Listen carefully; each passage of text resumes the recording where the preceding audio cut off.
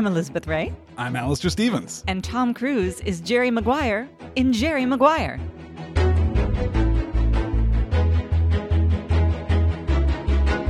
It's weird when we came up with the little intro bit that we do at the beginning of this podcast that we didn't have the foresight to recognize that this would happen. It's maybe surprising that we've gone, 18 movies without his name being in the title of the film? That's kind of impressive. This is going to happen 3 times more. It's going to happen with Jack Reacher. Tom Cruise is Jack Reacher in Jack Reacher. Tom Cruise is Jack Reacher in Jack Reacher Never Look Back, or whatever that film is called. And then minor spoilers for the end of the film, I guess. But Tom Cruise is eventually the mummy in The Mummy. He probably has another name, though. Nick something? Okay, I honestly can't go any deeper than that on the lore of the dark universe. Yeah. That's going to be a fun film to talk about, but probably not as much fun to talk about as Cameron Crowe's Jerry Maguire. We've been looking forward to this one since the start of this podcast run. It is wild that this is 1996, that this is just a few months after Mission Impossible. What a year for this guy. It exceeded expectations. I was really excited to watch this again. I don't think I've really seen it as an adult, or if I did, I didn't have strong enough memories of it. So it was still full of really lovely surprises. So I had a great time watching this last night. I really did. Lovely surprises and a lot of recognizable landmarks by which you might navigate. This is, if not the most quotable film of all time, it definitely has to be up there, right? Yeah, for sure. So many just chunks of language that have come out of this film that now feel a little bit hacky, right? You've got to do that Seinfeld mediation. You've got to do that Casablanca mediation where something can feel tropey, can feel cliched, but then you have to remember, oh no, this is where it came from. Right. This is where that started. Do you have a standout favorite line? Do you have one that resonates for you above even all the others? Yes. That's More Than a Dress. That's an Audrey Hepburn movie. That's my favorite too. It's a great line. Tell me your movie is produced by James L. Brooks without telling me your movie is produced by James L. Brooks. That is, Cameron Crowe is a protege of Brooks anyway, so there's a lot of that influence. There's a lot of that lineage, I think, in his script work in particular. But that is the most written line in a movie that is it is very quite written. Yeah, I love it though. But and the delivery, I think, makes it seem organic and natural. I think it's lovely. That is a point that we are going to come back to, I think, again and again and again. This is the best Cruise. This is the best Cruise. A very you will get no argument from me. Strikingly atypical Cruise, which is interesting in and of itself, I think. But I don't think he ever gives a better performance than this. Yeah. A more emotionally grounded, more intimate, more sexy performance than but also more elevated too. I've never seen him just swing for the fences with comedy the way that he does, and it lands. He really makes me laugh. Losing control of his voice, even. You're never going to see that again. Maybe if we go all the way back to Risky Business, or we go all the way back to no, not even that. Well, we have so much to talk about, and we're so eager to get into it, but. Well, I have the trailer game this week, which is going to be difficult because this isn't a film with a, what do you call it? Structure? Yeah, not so much of that. So here goes. Okay.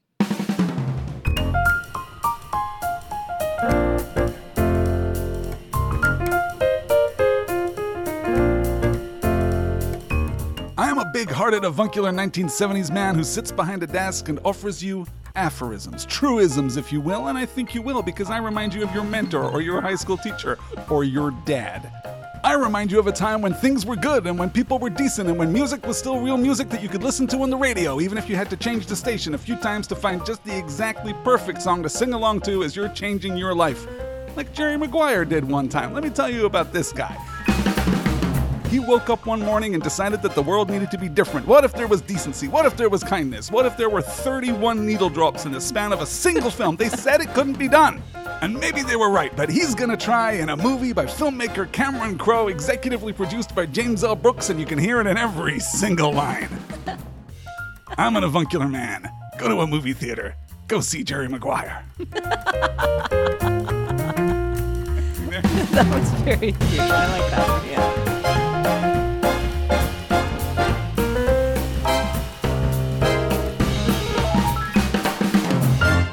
The guy who does that in the film was not an actor. They wanted to get Billy Wilder for that role and pursued him. Like Cameron Crowe and Tom Cruise went to his house to try and persuade him to take this role. And he said, no, I don't want to do this. You need to get yourself an actor. I'm not an actor. So they got themselves the next best thing to an actor, which was Jared Jusim, who was the executive vice president of the intellectual property department of Sony Pictures Entertainment Incorporated. Not an actor, just a business guy. Shot it apparently in his office. That's his real office. And shot all of those little bumpers in like 15 minutes. I thought he was cute. I liked him. Yeah. It reminds me of the structure of When Harry Met Sally, where we have those interstitial drops of the elderly couples talking about how they fell in love, which is just a weird conceit. I don't know where it came from in that film. I don't know where it came from in this film, but it's kind of adorable. Yeah. I liked it. So do you have an innate fondness for Cameron Crowe? I don't know about innate, but recently I've been thinking about Cameron Crowe and about how much I was surprised by what was his stuff, because I don't think I had realized or put together who he was. But recently I watched Say Anything for the first time. Yeah. And I really enjoyed it and just enjoyed that kind of like the lightness he has on his feet with dialogue and the way that he explores relationships, I guess. Yeah. And then that movie like really took a swing that I wasn't expecting when, you know, the dad ends up actually going to prison for like tax fraud. I was like, oh, dip. Okay. And Not even tax fraud, for like basically embezzling and stealing from old people, right? An oddly recurring beat in Cameron Crowe movies. Yeah. I guess so. Anyway, I have really enjoyed it, and I remember looking up the list of all of his films and being like, oh man, I need to watch all of these. But I don't think that I then followed through on that. So that's where I am. It's a very erratic filmography. Like, he obviously makes a huge mark with his directorial debut with Say Anything in 1989. He's already kind of made a name for himself. He writes on Fast Times at Ridgemont High, right? That is based in large part on his personal experience. He writes on The Wildlife. He directs Say Anything. He directs Singles. Jerry Maguire is a huge swing for him. And then he goes on in 2000 to write and direct Almost Famous, which is also kind of autobiographical, semi-autobiographical. He returns to Cruise in 2001 with Vanilla Sky, and then really tanks his career, like as hard as anyone in the modern era of Hollywood has tanked their career. He tanks his in 2005 with Elizabethtown, which is just such I forgot that was him. See, and I haven't seen that one. Yeah. But yeah, we talked about that for Interview, right? That's the exactly. That's Kirsten Dunst, Orlando Bloom. Yes. Yeah, Manic Pixie Dream Girl. That's Manic Pixie Dream Girl, the movie. And that's the thing. And this is a problem that Cameron Crowe, I think, has. He writes these women who are definitely lovely, but they really do only exist to inspire the male character. Like, they really do. I think that is an absolutely fair criticism of most of his filmography. I found it really refreshing in this film that Dorothy articulates a desire herself to be inspired. Totally. Like, she, it seems to me, has more interiority than she does. Other Cameron Crowe protagonists or love interests. We should round out his filmography and very quickly say that he rebounds from Elizabethtown, because you can recover. Your career can survive a bomb, but your career finds it very difficult to survive mockery and ridicule. And that's what happened to Elizabethtown, was that it was the joke. It was the punchline for a long time. He doesn't make another film until 2011 when he makes We Bought a Zoo, which by all accounts is very charming. I love We Bought a Zoo. I know you do. I love it. Still never seen it, but I want to very much. And then he damn near sinks his career again by making Aloha, a hugely ambitious, really big budget, like cast of thousands film that is about nothing. Yeah. And kind of has like a weird political heart about, you know, U.S. military conquest of both space and Hawaii. It's a strange one. It's a really weird one. Yeah. And that's kind of, you know, the Cameron Crowe story is this swing from success to, a kind of mockery. But tell me more about what you think about Dorothy in this film and about her role as this kind of, you know, leader and follower. Dorothy makes me think that the film is at least self-aware about the fact that, you know, it is not enough. Well, I don't even know. Would it be enough for her to just be adored by him if she felt properly adored by him? Textually, I think not. I think she wants to be adored. She wants to be respected. Certainly that's important to her, but also she wants to feel something larger, right? She wants to feel feel that she is a part of something worthwhile or magnificent, or I don't exactly know what that adjective is. To express a desire for something larger seems to me to be the functional antithesis of the Manic Pixie Dream Girl accusation, right? The Manic Pixie Dream Girl only orbits the protagonist, only desires fulfillment through him.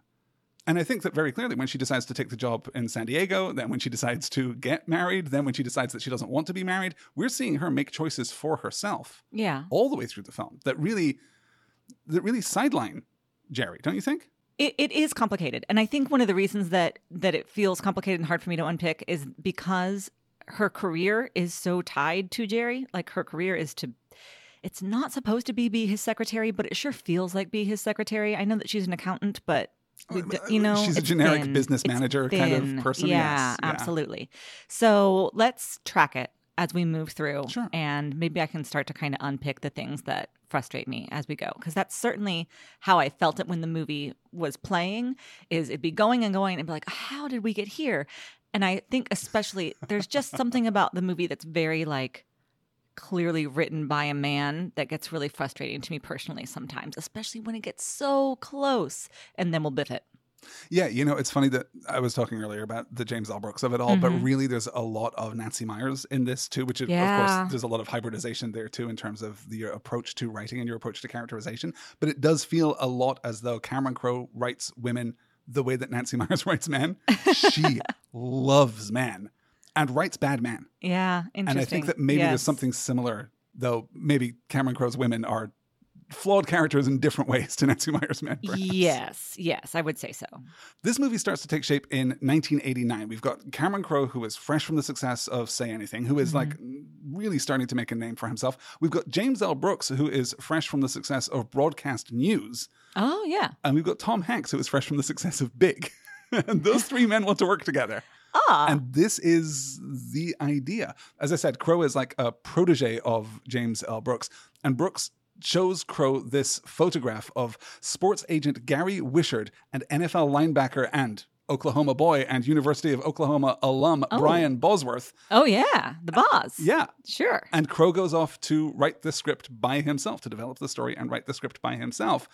It takes a long time.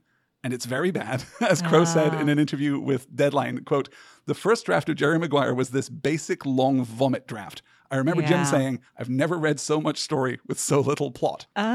So it's good that was completely overhauled and revised. And a lot of plot was added. This is a shapeless, formless, shaggy dog kind of story, right? Maybe. Yeah. I didn't look at it that way. I rarely do. Unless it's like super ultra clear, I often don't notice structure, or if it's completely absent. So that's one of the reasons I think that I started listening to your podcast and how much you have taught me about storytelling is like where the structure is supposed to settle in. So I didn't notice it as much, but I'm certain that you're correct. I think this is a great example of the fact that you don't need a structure. You don't need to build your story out of traditionally shaped building blocks. Clearly, you can do this something. movie did all right. Exactly right. Like it is a huge success and really works on its own terms too. But it is a triumph of magic over craft. It is very ill-disciplined. Yeah. It is very shaky. The way that we transit between scenes sometimes is just real first-pass stuff. Yes, that's true. Although there's also very clearly the impression that Crowe worked for 5 years on this script. So the script is packed. This film is dense. Yeah. This film does not let up for a moment. Sometimes I will admit, when I am, when I've watched the film the first time and I'm just like finalizing my notes, I will shuttle through the film on like 2 times speed or even 2.5 times speed, depending on what kind of movie it is. And you can't do that with this film. You just can't. It becomes unwatchable the moment you try to accelerate it, because there's just so much stuff packed into every scene. Every opportunity for a joke, there's a line there. Every opportunity for an interaction, there's something happening. It's manic, but it's manic in this brilliant way that really, that is just magical, I think. Yeah, I agree. There are a lot of moving pieces too, because we have just the idea of this career and the ideology, then the actual, all of the football stuff and all of the Cuba Gooding Jr. stuff, all the Rod Tidwell stuff, the romantic relationship, the kid. There's just like a lot of things that maybe ought not to work together, but they really do. Like, you're right. The magic is just really strong in this movie. And fundamentally, it's a romantic comedy that's 2 hours and 20 minutes long. Right? And that shouldn't exist. Yeah. Yeah. Oh, yeah. Plus the ex-girlfriend, fiance person. She's the only thing that maybe doesn't work for me. But yeah. Oh, I think Kelly Preston gives such a performance in that role. I, again, love how sophisticated it is. I love that it goes 1 or 2 degrees further the normal, like, prosaic color by numbers version of that character would go. She's just a little bit more complex. The fact that she's really genuinely upset when he breaks up with her, despite this, because you're expecting her to be this, she's the hard-edged businesswoman who's going to dump our hero in the first act so that he can get with the wholesome small-town girl in the last act. But that's not what we're doing. We don't sell either of those characters out in quite that way. I love that. True. Yeah. What do you think of the idea of this film existing with Tom Hanks in the starring role? Now that you say it, like, it's hard to not imagine him yelling, "Show me the money." Like, of course you can see it.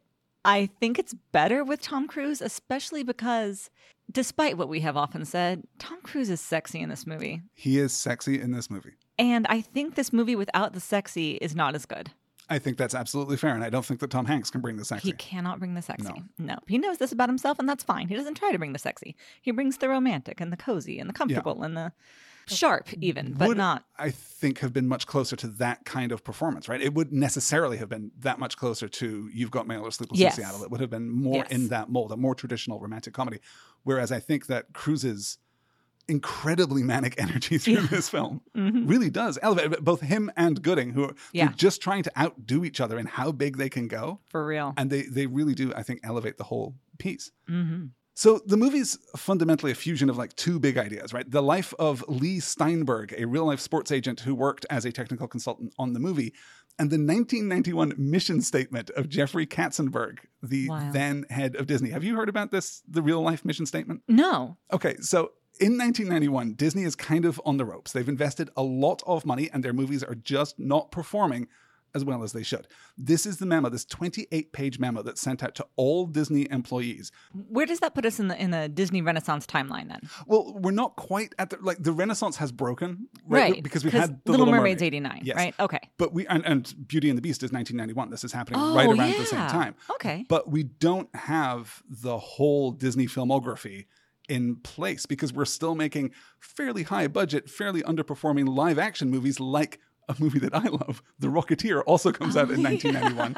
And basically no one pays any attention to it.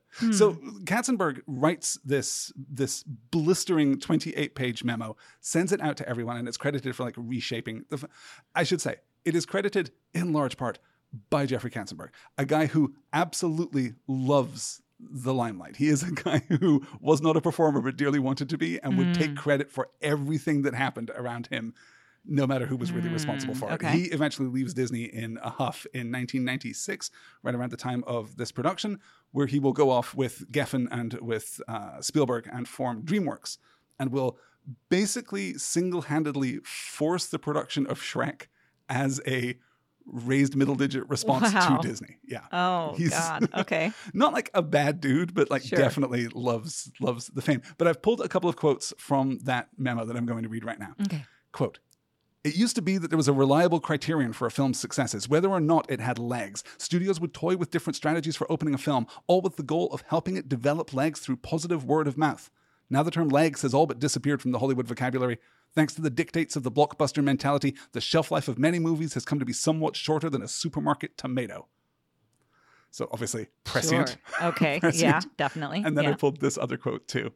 "The extraordinary popularity of such films as Pretty Woman, Ghost, and Home Alone teaches the real lesson of 1990. Despite all the hype and promotional noise, in the end, the public will search out the movies it wants to see. And these films, more often than not, will be primarily based on two basic elements. A good story, well executed. Not stars, not special effects, not casts of thousands, not mega budgets, not hype." And it's fascinating to see, because this really is what happens with Disney through his tenure, is that they reorient to making much less ambitious films with a much higher degree of execution. That is what gets us to modern Disney, this perfect oiled machine, right, that we have today. And obviously he's foreseeing an industry that is sliding still further into mega budgets, mega hype, star names. Yeah, exactly. It's become more and more reductive and reduced in that sense. So it's really interesting to see that vision. And I've got to tell you, as you know, and I'm really addressing the listeners here, and I'm not surprising them either, I am a man kind of inclined toward the manifesto, right? I am a man inclined toward the optimistic reframing of the issue and the overcoming of these small and petty inconveniences with the power of like rhetoric and inspiration. That's the thing that I love. I respond to that stuff. So obviously this is going to work for me. Does the notion of a manifesto like mean anything to you? Is that It a way does. of It's inspiring I think you? it's funny that you keep saying manifesto because they never say that in the film. No, They no. either say memo or mission statement. It's definitely not a mission statement. I think it's really weird that It's he says not. that. Like, that's not. I mean, statement alone, that's a sentence, my guy. And Maybe 2 or 3. he's differentiating himself. The reason that he keeps saying it's not a memo is to differentiate it from Katzenberg. That is an ongoing joke in the That's structure of the film. hilarious. It's not Sure. a memo. It's But it is a mission statement. manifesto. I think you're definitely It right is, about yeah, that. Yeah. And no, of course I love it. Yeah. It's a strange, the opening is maybe a little bit clunky. It's a lot of voiceover, like a lot of voiceover. And But it's a lot of very written voiceover. very yeah. written voiceover. But by the time that we actually get to it, and when he walks in and everybody applauds, like, that's cool. It's great. I had actually forgotten that they all applaud him because I only remembered him getting fired. So I'm glad it at least started with a way to go. And then that savage little, how long do you give him? A week. Yeah. Like, awful. ooh, cold. Awful. Yeah. Cold stuff. So by the time that Cameron Crowe has bullied the script into submission, by the time he's made it what it is today, Tom Hanks is simply too old. He is 39 and Cruise is only 34 when he makes this film. And that would have, I think, changed the nature of it. And Cruise is maybe even playing a little younger than that, I think. I don't know. Yeah. Yeah, I guess so. And she was 26 per the oldest 26 in the world. The oldest 26-year-old in the world. Yeah, exactly. Yeah, I think you're right. Them being young, scrappy, idealistic, sexy really helps the film. Yeah. So Cruise and Crowe have already met. They met all the way back in 1982 when Crowe was writing on Fast Times at Ridgemont High and Cruise was in Chicago shooting Risky Business. They meet through their mutual acquaintance and friend Sean Penn. When Hanks drops out of Maguire, Crowe sends Cruise the script just saying, is this a thing you might be interested in doing? And he says, absolutely yes. And Crowe says, excellent, you're hired. And Cruise says, no, I want to come in and audition. I want to come to you. I will do everything you want me to do. Put me through my paces. Find out if I am right for this movie, because if I'm not right, then I don't want to do it. And he really hands himself over to Crowe, which is so interesting because that's not the experience we described last week when he was working on Mission Impossible with De Palma.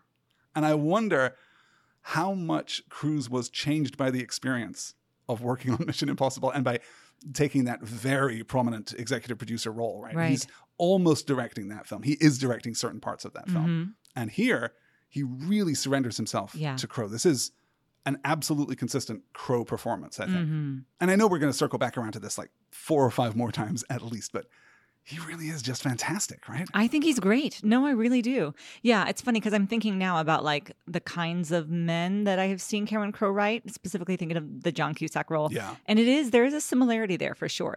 There's, something about that, like definitely kind of a deep soulfulness, an idealism, but also like a kookiness, like a not quite in control of your own arms and legs and limbs and, Sure, yeah, that physical excess, yes, yeah. definitely. And a kind of thwarted idealism. Almost. Thwarted for like sure. an idealism that's been bruised by the world is very much, very consistent through line on his work. Patricia Arquette, Kate Beckinsale, Bridget Fonda, Winona Ryder, Marissa Tomei, Cameron Diaz, Uma Thurman, Connie Britton, and Jennifer Lopez were all considered for the part of Dorothy, which means the producers auditioned everyone in Hollywood. They just cast the widest possible net because they knew that it had to work. What they loved about Zellweger, who was very fresh-faced, very new. This is often described as her first screen performance, which of course it isn't. No, She's done multiple films. She's fantastic in Empire Records the year before. Empire Records. An absolutely pivotal role in that film. Just really terrific. But this is, of course, her breakout. What they love about her is her chemistry with Cruise. There's a story, I could not find absolute confirmation of the story online. I could only find people repeating it. So I don't know for sure that this is true, but I'm going to tell it anyway because it's very cute with this little asterisk. She's told by her agent that the important thing is her chemistry with Cruise. This is really what they're testing for in the audition. This is really what matters. So she goes in and it's all a very traditional audition environment. Sure. And then she says, thank you very much. And she gathers up her stuff and she leaves. And she's in the hallway outside the audition room when she realizes, I didn't make an impression. I didn't do what I said I was going to do. So she bursts back into the room and launches herself at Tom Cruise and just wraps herself around him saying, look, we've got chemistry. And apparently that was what did it. She is also never better than in this film. She's wonderful in love this. Renée Zellweger. We are big fans, I think. And I think that she does so many different things through her career. Yeah. But this is it. This is the performance for her, right? Yeah, I think she's terrific in this. I really do. She has such a glow about her. And obviously they like actually shot with a nice soft focus glow for her and for him, which is kind of nice. I feel like you don't see that anymore. We're just like, we're going to overlight you. We're going to do the key lights and make your hair glow and soften the focus just a little bit. And I just think that's charming and lovely. It is. I don't know. I mean, her with that perfect 90s hair and that perfect 90s dress. It's a movie that doesn't have a great deal of visual style, except to the degree that its visual style is, this looks like a really competently made movie. I do think the lighting stands out because the lighting is like almost doing a chiaroscuro thing sometimes. Sometimes, like, there are times when it feels quite like parts of Cruz's face especially are underlit and then parts are like beaming. So, and then there's like one sequence when he's talking with Cush and Cush's dad, and they're all sitting around a coffee table just glowing. And I'm like, is this table made of light? What are we doing? Like, I don't mind it. It looks good, especially in Cruz's white shirt. But I do think that the lighting specifically is a standout. Yeah. This movie's shot by famed cinematographer Janusz Kaminski, who is, of course, who has already at this point really made an impact in Hollywood by shooting Schindler's List for Spielberg. And then he is going to be Spielberg's guy, because after this, he makes a few other films with a few other people, but then he shoots 19 back-to-back Spielberg movies, including both Minority Report and War of the Worlds. So we'll have the opportunity to talk about. He won an Academy Award for Schindler's List, and he's about to win another for Saving Private Ryan. Wow. As of this point in the timeline. He's also married to Holly Hunter at this point. So, hey, Janusz, how's your life? Is your life pretty good there in 1996? Cool. We should also talk about Cuba Gooding Jr., who we've previously talked about in terms of his very brief cameo in A Few Good Men, who here, of course, is the star of the show. This is a giant performance. He breaks in John Singleton's directorial debut, Boys in the Hood, in 1991. He appears fleetingly in A Few Good Men in 1992. This is his 11th movie role and earns him the Academy Award for Best Supporting Actor. He will go on to appear in As Good as It Gets and Pearl Harbor and American Gangster, and then a string of direct-to-video movies before kind of returning in Lee Daniels' The Butler in 2013, and then playing, of course, in American Crime Story, the series that they did on O.J. Simpson in 2016.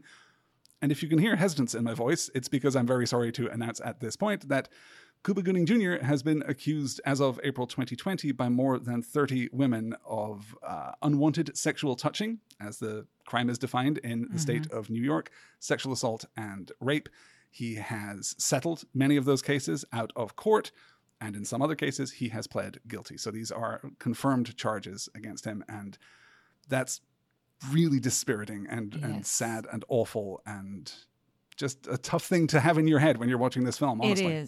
It is. Yeah. I had to work hard at pushing that away to be able to try to watch the film for what it is. Yeah. That's part of what makes Jerry make the manifesto, is that, they're asking the football player, how old was the girl this time? 16, 17? And he's like, this is gross, and it's a gross part of our business, and we shouldn't allow it. And so the fact that it's actually happening probably on the same set is really upsetting. Yeah, I think the charges against Gooding come from much later in his life, but still, I mean, it's also still a film set in 1996, so yes, probably. By any expectation that we have here in 2024, yes, almost definitely it was happening on that same set.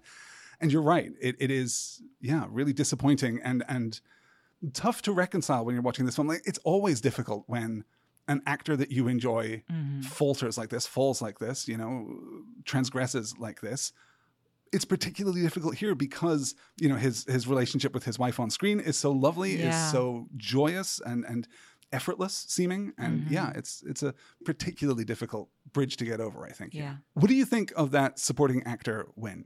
It's interesting. Like, I would like to know what the other films were and what the other performances were that he was up against. The only one I have at my fingertips was William H. Macy in Fargo. Oh, I've never seen Fargo. Isn't that wild? Well, that might be our bonus episode. That's so weird. The wildest swing we've ever taken. He is so much fun, and I really enjoy the performance. Like, I really do. It's so over the top that he gets maybe two moments that feel real. One is the conversation when Maguire asks him, what do you know about dating single mothers? And he's like, plenty. I was raised by a single mother. Like, right then Such he a great seems like a moment. real person. Followed by the worst moment in the film. Shoplifting the pootie is the worst moment in the film. It's terrible. God. It's terrible. It's the worst that moment. happened, and I had to like get up from my desk and go take a long walk and go like look out to the ocean.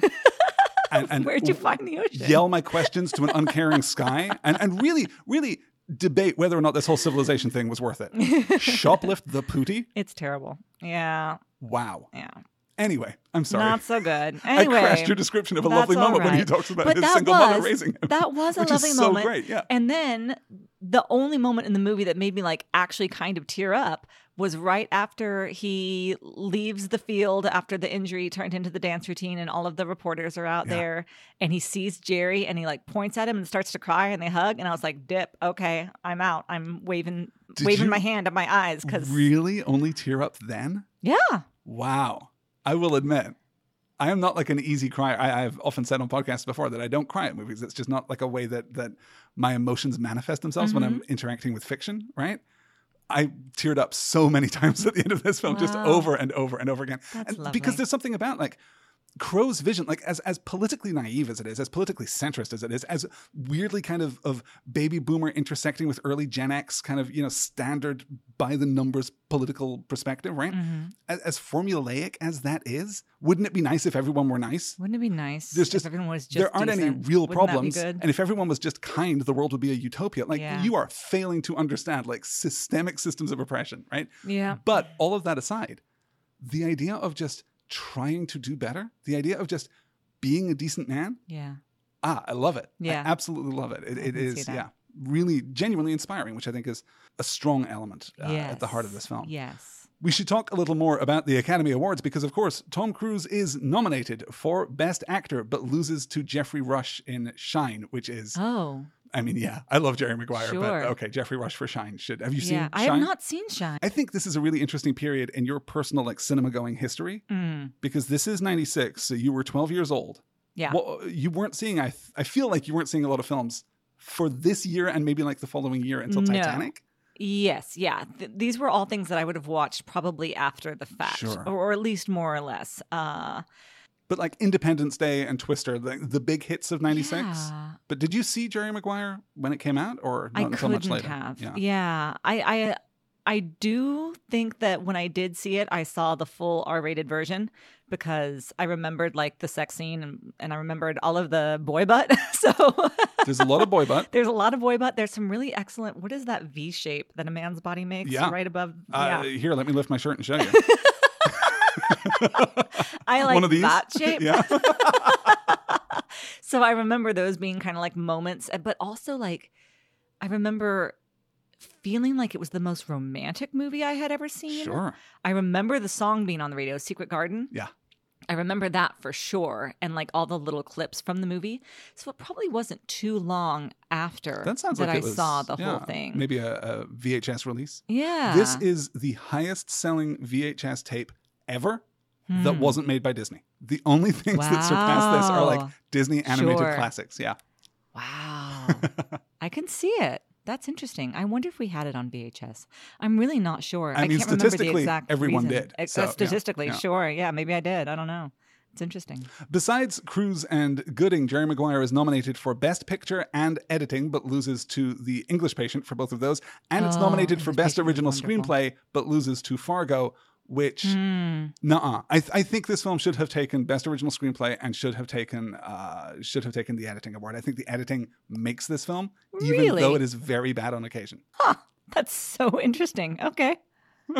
I only remember, I guess, the bad parts, like the moments that are like these weird crash cuts. The moments that stand out, I think, really stand out. But I this suppose is you so do need dense the editing. and so it is stuffed. So dense. Yeah. That I think, in the hands of a less skilled editor, this film is incomprehensible or 4 hours long. Right. One of those and there two were things. a couple of moments that were like 2 seconds long, but that were standouts for me. I'm thinking particularly towards the end when Maguire is going back to Dorothy, I think is when this is, but it's one of his airport sequences because he's jumping on all of these planes to go see these football games. Yeah. And there's like, I swear 2 seconds, maybe 3, where he's walking through an airport and it's like very sepia toned and he's wearing the sunglasses and it's just encapsulating everything about 90s style that I remember and love. And it's no time at all. The ties are extremely bad. Oh my God, the ties are so bad. Across the ties board. are so terrible. There isn't a single good tie in this entire film. Bad suits. Oh, I don't know. Some of those suits are really good. Yeah? Which ones? Just like the black Armani, like we're moving into like Italian couture in like the late 1990s. Well, I guess still the mid 1990s, but we're just starting to get those like super clean lines. They look modern. You could wear like Cruise's black suit, white shirt ensemble today and look completely sharp and relevant. Wow. I think it looks amazing. I'll have to Not go back. all of it, I don't remember him in black. I just remember the weird, like, I don't even know what color, like the grayish suits of the 90s. There were a lot of those. So I'm like, but those at are least terrible. we're out of super baggy pants, right? We're past true. that awful calamitous time in men's fashion. Fair enough. Yeah. No, but anytime he's in jeans, white V-neck shirt, and like the jacket, whatever that is, and the sunglasses, he looks hot. So very good. hot, Yeah. absolutely. Let's talk about Bonnie Hunt, who is just fantastic in this film. Our second appearance from Bonnie Hunt right here on the podcast, because of course she was the waitress in Rain Man. Oh yeah, that's got a tiny little bit part there. I love her. Love what she's doing in this film. It's so great. It's so unapologetic. It's so like I'm not sure that the woman's group is really I hate needed. the women's group. It's a mistake. You think so? Yes. It's just treated like such a punchline, except when it's treated like something way worse than a punchline. Like I'm thinking specifically of the moment when Dorothy comes back and first Laurel says, well, I don't think it's good for your son if there's a strange man in the house when he wakes up. And first of all, gross, don't bring single parenting and criticism and judgment into this conversation right now. And then Dorothy is like, well, what about you and your 20 angry women? That's bad for my son too. It's like, whoa, that's such a man's line that they made a woman say, I feel like. I'm always surprised that it's not just more of a punchline, that it's not just these shrill, awful women screeching at each other about how they hate man. Like, it's not that. It's women talking very openly and honestly about their experiences and more than anything else, their pain, right? We acknowledge the existence of anger, yes, but it's in the context of pain and healing almost. The woman's group itself is not so bad, especially since they do acknowledge that right in the beginning. The first woman who speaks says, we're taught that we're supposed to be in competition with each other, but actually you all are just like me, and they hold hands, and like that's very sweet. So there are moments where that is drawn back, but ultimately I do feel like it's played for the, when he comes in, all right, if this is where it has to happen, then this is where it has to happen. And even that is like, and then they all kind of swoon for him. It's just weird. I don't know. Like both times that he comes in. Yeah. The entrances both times, I guess, kind of work for me. You're right. I don't need them all to be like so teary-eyed and like validating their love right at the end of the film. Right. Maybe that could have taken place under different circumstances. But again, I think that in principle, you're right. That is a thing that ought not to be in the film. It's a thing that we ought not to do. It's a thing that a male writer and director ought not to do. I am surprised and relieved that it's a little bit more nuanced and a little bit more kinder, a little bit more decent than it would be in the hands of another writer, perhaps. Yeah, I feel like but that doesn't mean that it's good. Weirdly You're enough, right. like the Tom Hanks version that's more like You've Got Mail, this is worse, right? Oh, interesting. Yeah, I could see that.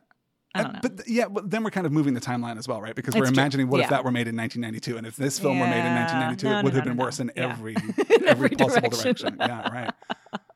We should definitely talk about Kelly Preston, who I adore in this film, who plays Avery. She appears in Space Camp, a real childhood favorite of mine for obvious reasons. Sounds like it would be. She's in Twins. Have you never seen Space Camp? No, I've never. Oh my God, kids go to Space Camp and accidentally go to space?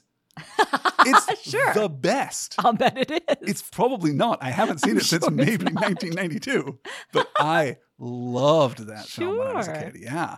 It's Apollo 13, but what if we're kids? Aww, and Kelly Preston's there being a teenager and is just lovely, absolutely. Okay, sure. She's in Twins with Schwarzenegger and DeVito. She's in For the Love of the Game with Kevin Costner.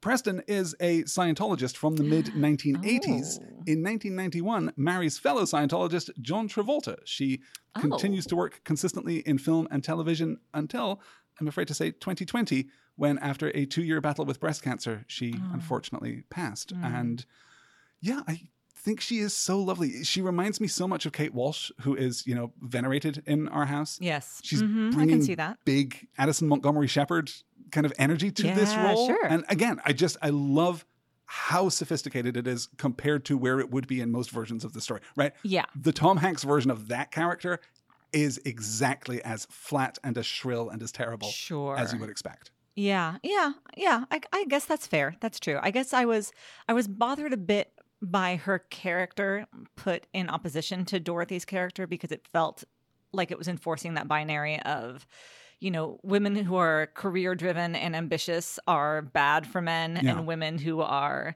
domestic and lovely and supportive are good. I'm like, this is gross. Yeah. But no, that is an exhausted binary that we so really need to, it really to is. live without. But again, the fact that they're trying. Yeah, that Avery is so like she is clearly expecting, we are fighting right now, but we are going to work through it because I love you. That is her final point in that fight. And he is the one that breaks it off. And she is heartbroken. I really hate the punch. I really hate when she punches him. Yeah, I don't even know if I would go with heartbroken. She is certainly hurt. Yes. She's hurt. Yes. Yeah. And then, of course, to balance that too, we have Dorothy, who is still interested in her work, who is still, employing a nanny so that she can commit herself to her business and believes in the opportunity that she has with Jerry, even at the beginning. Yeah, that is true. Aside from all of those actors, of course, a cast of thousands. Jerry O'Connell and Jay Moore being the worst person in the world. Just the worst. The unbelievably brilliant Regina King, Regina King is excellent in this. Holy smokes. Eric Stoltz in a wild one-scene appearance. Yeah, just like a cameo. Just to show up to be a shark. Yeah, nice. Just so interesting, so strong. And we got to talk about Jonathan Lipnicki. We got to talk about Ray, the child actor of choice for this period, who would go on to appear in Stuart Little and The Little Vampire, and really not much else past those, in fact, because the shelf life of a child star is fairly brief. I mean, he's consistently gotten work. Absolutely. Just not leading man type stuff. But he's currently right down the road teaching acting lessons here in Norman. He absolutely is, and is beloved, by the way, I should say. Yeah. In this film. He really is. Like, it's kind of impossible. Brilliant. And it's also like, not to take anything away from him or from his performance, but it's a very well-written kid. It is. Like somebody actually had kids and, more importantly, loved kids and wrote this, which is, to me, I'm tearing up right now, to me, very important because we don't see it enough. Women in Hollywood are always talking about how you can't play a mom. As soon as you play a mom, that's all you're doing, because they just make moms so superficial and they make kids fucking assholes all the time. Which they do in this film with the other little boy. A little bit. A little bit. Yeah. He's still sweet sometimes too. But I don't know. This movie made me feel like somebody got it when it came to children who are loved by both, I'm going to say parents, and how that other person in the relationship provides a sort of like, if not glue, then like a magnetic force that is important and that the rest of the relationship is informed by. They talked about that with a lot of subtlety. Like Jerry Maguire's real love for Ray was really moving and sweet. Yeah. I think he is so fantastic with Lipnicki. I think they are both so great together. They are. And you're absolutely right. The specificity of how you write a child, right? This is a stock character that is 999 times out of 1,000 just unbearable on screen because they're too cute or they're too authored or they're too written or whatever. This is a masterpiece in how to do it. And you do it by really committing to the fact that this 5-year-old child is a 5-year-old child. Yes. Yeah. The brilliant scene in the car where they are trading trivia with each other. Fantastic. Do you know that my neighbor has 3 rabbits? Like, that's and just where it goes. Of course it's where it goes. It's the genuine delight from Jerry. How would I know that? So good. And so true to the experience of talking to a kid of that age. Oh, yeah. For whom facts about the world are all interchangeable. Like there's no contextualization for that information. You just know things. I know that I know things, and I'm going to tell you that I know things. Whether it's the human head weighs 8 pounds or about my neighbor's pet situation. Just really, really fantastic. Yeah. I even love, and this is the hardest test I think that you can give to any child actor. I even love the "you said fuck" line. Oh, yeah. The delivery there. It's true. So strong. So good. So authentic. So cute. Yep. Yeah, I love the line right after that, too, where he's like, I have to go to bed. I hear my mom. I have to go. I hear my mom. Like, it's just really cute. The movie opens the weekend of December 13th, 1996, opening, of course, at number 1 on the box office. It charts against the Whitney Houston, Denzel Washington movie, The Preacher's Wife. Oh, yeah, I which saw that one. opens at number 4. And the Tim Burton Technicolor excess of Mars Attacks, which opens at number 2. Yes. This is the third week of the Glenn Close 101 Dalmatians, the live-action 101 Dalmatians that they made. Really? Yeah, that's in at number 3. I didn't realize we were doing live action so long. I that guess one we were. Was the outlier. That was so early in the Disney remake machine. Yeah. Weird. This is week 4 of Jingle All the Way and week 4 of Star Trek First Contact, the second best Star Trek film. It's week 5, wildly, of Space Jam and The English Patient and The Mirror Has Two Faces. Space Jam is from another world. Are you kidding me? Those films all opened opposite each other. That seems insane. Yeah. And right down at the bottom of the charts, of course, we have the 24th week of Independence Day and the 30th week of Mission Impossible, which this weekend took in $745 at the box office. Still bringing in the receipts. Did you say $745? In its 30th week, Mission Impossible took $745 at the box office. I think it's a per screen. I think it's in 3 screens, and it's a per screen average of like whatever that is, so $290 weird. or whatever. Yeah. Jerry Maguire opens with a $17 million domestic weekend and goes on to make $154 million domestic off of a budget of $50 million. The final global box office, $273.6 million. Hot damn. For a 2-hour, 20-minute romantic comedy directed by Cameron Crowe. This is the kind of movie I want to write. Like, really? Cards on the table? This is the kind. Terrible news for you. They don't make these anymore. I know! Like, you have to go to Netflix. I am not the only one who's frustrated by this. And it's not that Netflix isn't making some good stuff. It's just that most of it is not. Most of it is not good. And the fire hose of Netflix does not allow you to discriminate between these films. Yeah. It doesn't allow them to discriminate between these films, really. Gosh. Yeah. And of course, going back to the Katzenberg memo, of course, everything now is so temporal. Like your opening weekend is the only thing that matters. You are not going to stick around in movie theaters, which is a thing that no one's this buying film VHS absolutely tapes, does, that's for right? sure. Yeah. Yeah, to make 17 million domestic on the opening weekend and then go on to make 154, that's like a 9.5 multiple. That's wild. The other thing that we haven't mentioned about Cameron Crowe, which is possibly the most distinctive thing about Cameron Crowe in all of his films, the soundtrack. Cameron Crowe, more so than really any director I can think of, loves him a needle drop. There are 33 credited songs at the end of this film, not including the score. So that averages out to one needle drop every 4.5 minutes. I really only remember Free Fallin', which is just as good as it ever was. That scene is perfect. That scene is perfect. Dynamite. That scene is Dynamite. Cruz trying to sing along to Angel of the Morning and then be like, this isn't the right vibe. Yes. It's so good. So good. It's so good. I love it. And I love that he can sing. So much of this podcast is just as, I love it. It's a very satisfied podcast this week. That's good. Yeah. I love that he can actually sing and that he's not, I feel like another director would play it for comedy and like he'd be awful and screechy. But it's great. Or a less secure director would like sweeten it just a little bit. So he's a really great singer. As it is, he's the second best guy at karaoke. Exactly. Sure. Yeah. Which is why he wants to sing right now, Which will absolutely set the stage for us discussing Rock of Ages in a couple of months' time. It made me think of Rock of Ages. It's true. Anyway, so the only songs I remember, all that to say, is Free Fallin' and Secret Garden. Yeah. And then I don't know what the song is, but I absolutely remembered the melody of whatever is playing when he's broken her dress and he's tying it back up and he's kissing her neck. Yeah, I'm talking about. I can't pull it right now. I don't know what it is. Maybe I'll drop it into the podcast recording right here.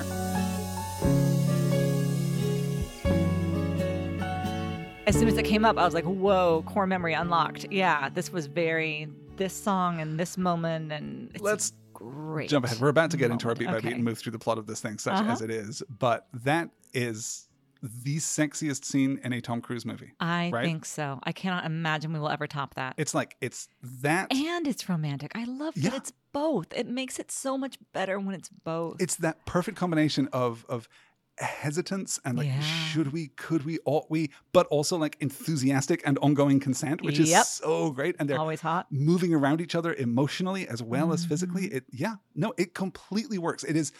If you just showed someone that scene, someone who had never seen a Tom Cruise movie, you showed him that scene and then say, that guy, not sexy in any other film that he makes.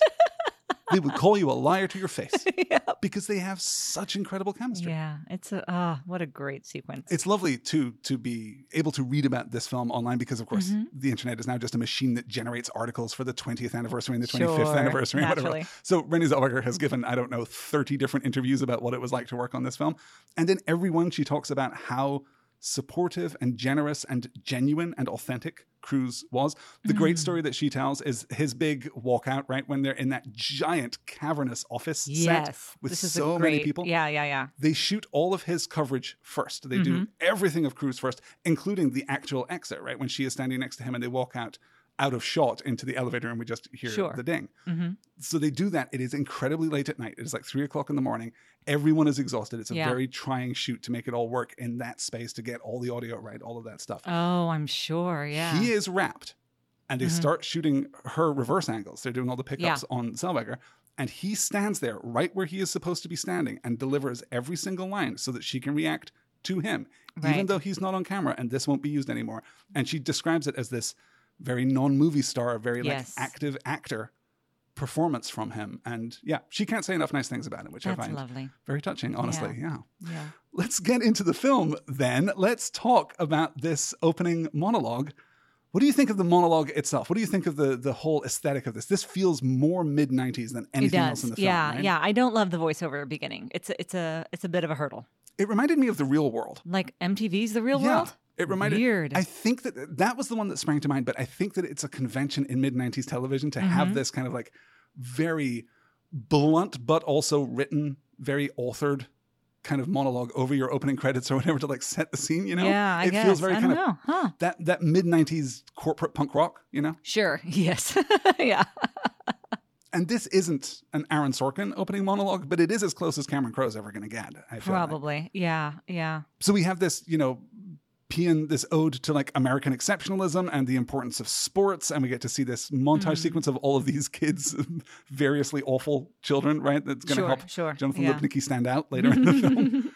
What do you think of the political philosophy of this monologue, of this turn, right? Both the establishment of this American exceptionalism, when he says in the opening monologue, that's better, this is America. Like, forget the rest of the world. We're talking about what matters, and he's right? just like America still sets the tone for the rest of the world or something. Absolutely, weird. Right? So we're doing all of the classic mid-90s American exceptionalism. But then we have the pivot. Then we have the crisis of conscience. Then we have this... Right. I was going to say, I remember too that... moral whatever it is. Yeah. The film obviously is criticizing capitalism as just a machine that eats people and spits them back out again. Yep.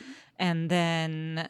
they keep beating the drum of healthcare, but you're going to have healthcare, right? I'm like, God, healthcare is still a joke 20 years later. Yeah. Come on, America. You're right. It doesn't critique the capitalist system, right? It doesn't critique America. It just wants us to be nicer. It just wants us to be kinder. It wants us to voluntarily be kind at the expense of the bottom line. That's that same idea that, if you recycle more and use less water, then we'll save the earth, which is not true because you are one tiny person and it's the frickin' corporations that are causing the extreme damage to the planet. And it's nice to think that one person deciding to be nice is going to change the world.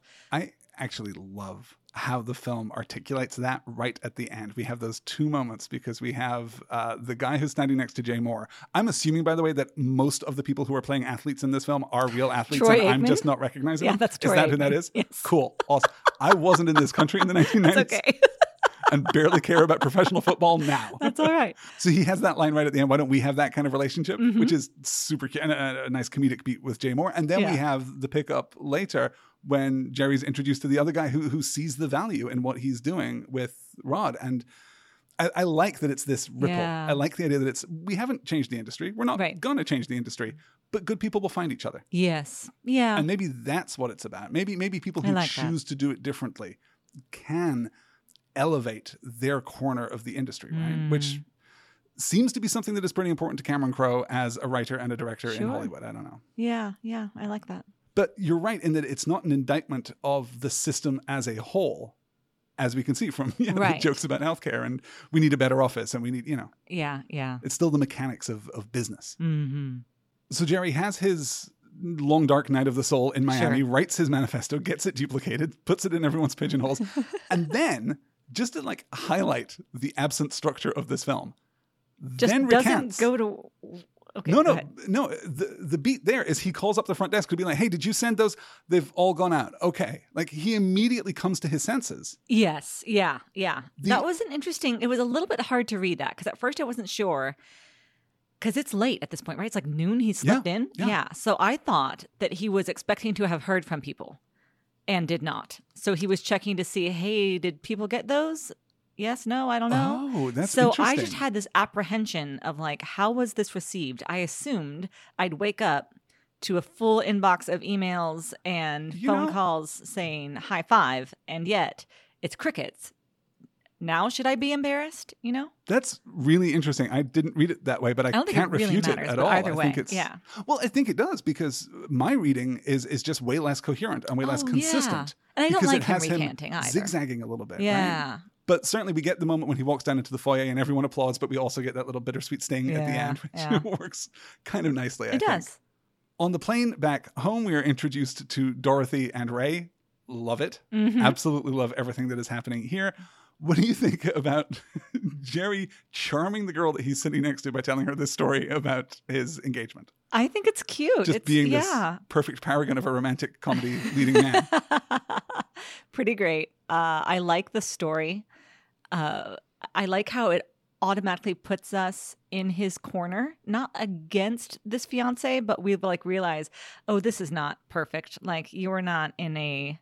One of the things I kind of like about Sleepless in Seattle is that when Meg Ryan's character is with Walter, who's with Bill Pullman, that he's a sweet, nice, good guy. Like he's just not the one.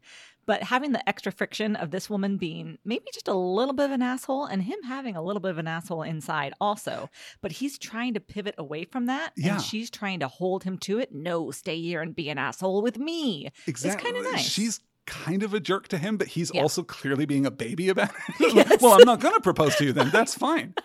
I got to tell you, one of my favorite and one of the most subtle jokes in the entire film happens right here. So they go back to the hotel and the hotel thinks that they're going to be engaged. So they have the mariachi band play Here Comes the Bride. And you hear very quietly the woman in the seat next to them say, oh, I love that song. That's so weird. No human you being don't. would ever say that. Because she's just obviously so like charmed and caught up in this story. So charmed by Tom Cruise being Tom Cruise. They played Here Comes the Bride. Oh, I love that song. We cut out immediately to, and God, this film moves so fast. We cut out immediately to the airport. We have Ray going missing and being on the carousel for some reason, but really it's so that Jerry and Dorothy can not have a meet cute, because they already know one another. And I absolutely love that. He knows her her name. Knows her full name. Dorothy Boyd from accounting. Cubicle and the poster that she has That's up. right. It's so good. He has like such a mastery of the details. And you see there why he is good at so his good at job. his job. Absolutely. And you get to see too, her be just a little starry-eyed. And we understand that it's not just when she's listening in on their conversation on the plane, it's not just that he's this perfect romantic comedy leading man. It's that she knows him and knows what he's done. This optimism is a revolutionary act, right? She is bringing in the political philosophy here so hard. Yes. I love it. Yeah. So you recognize and you're convinced by his inspirational power over her, that she is really genuinely moved by this manifesto. Yes. That's a weird way to put it. Power over her I don't like so much, but yes. Ooh, yeah. No, okay. I see that.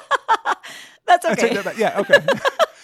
You believe in the moment that she has been inspired by him. Yes, absolutely. Okay. And by his philosophy more even than his personhood. Yes. Right. And to me, the sparkle in her eyes is 80% philosophy, 20% also he's cute though. Yeah.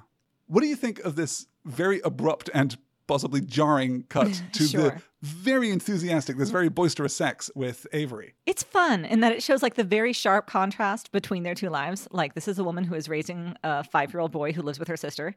And this is a high-powered, what is it? What she's in promotions of some sort. Sports promotions. Yeah. Sports promotions, exactly. And he's a sports agent and they've got this modern apartment that they're just, no clothes fucking in and no clothes, no kids. Like that's the crucial thing, right? Like, we don't have to think about anyone else. Right. No one is going to walk out looking no for a glass of neighbors, water. Apparently. Yeah. Yes, absolutely. I think the reason that I am as warm as I am on Kelly Preston in this film is the line here that she gets, which is so just goddamn brilliantly. This is the thing about Cameron Crowe, right? Uh-huh. He is, I think, a very skilled writer, but he does have his lapses. He overwrites. He will falter. He's not as consistent as like the real heavy hitters of the form. I think he's no Aaron Sorkin, but he has a brilliant James L. Brookian ability to just craft this line that feels crafted, but is so well written that you don't care. Right? It's not naturalistic in any way.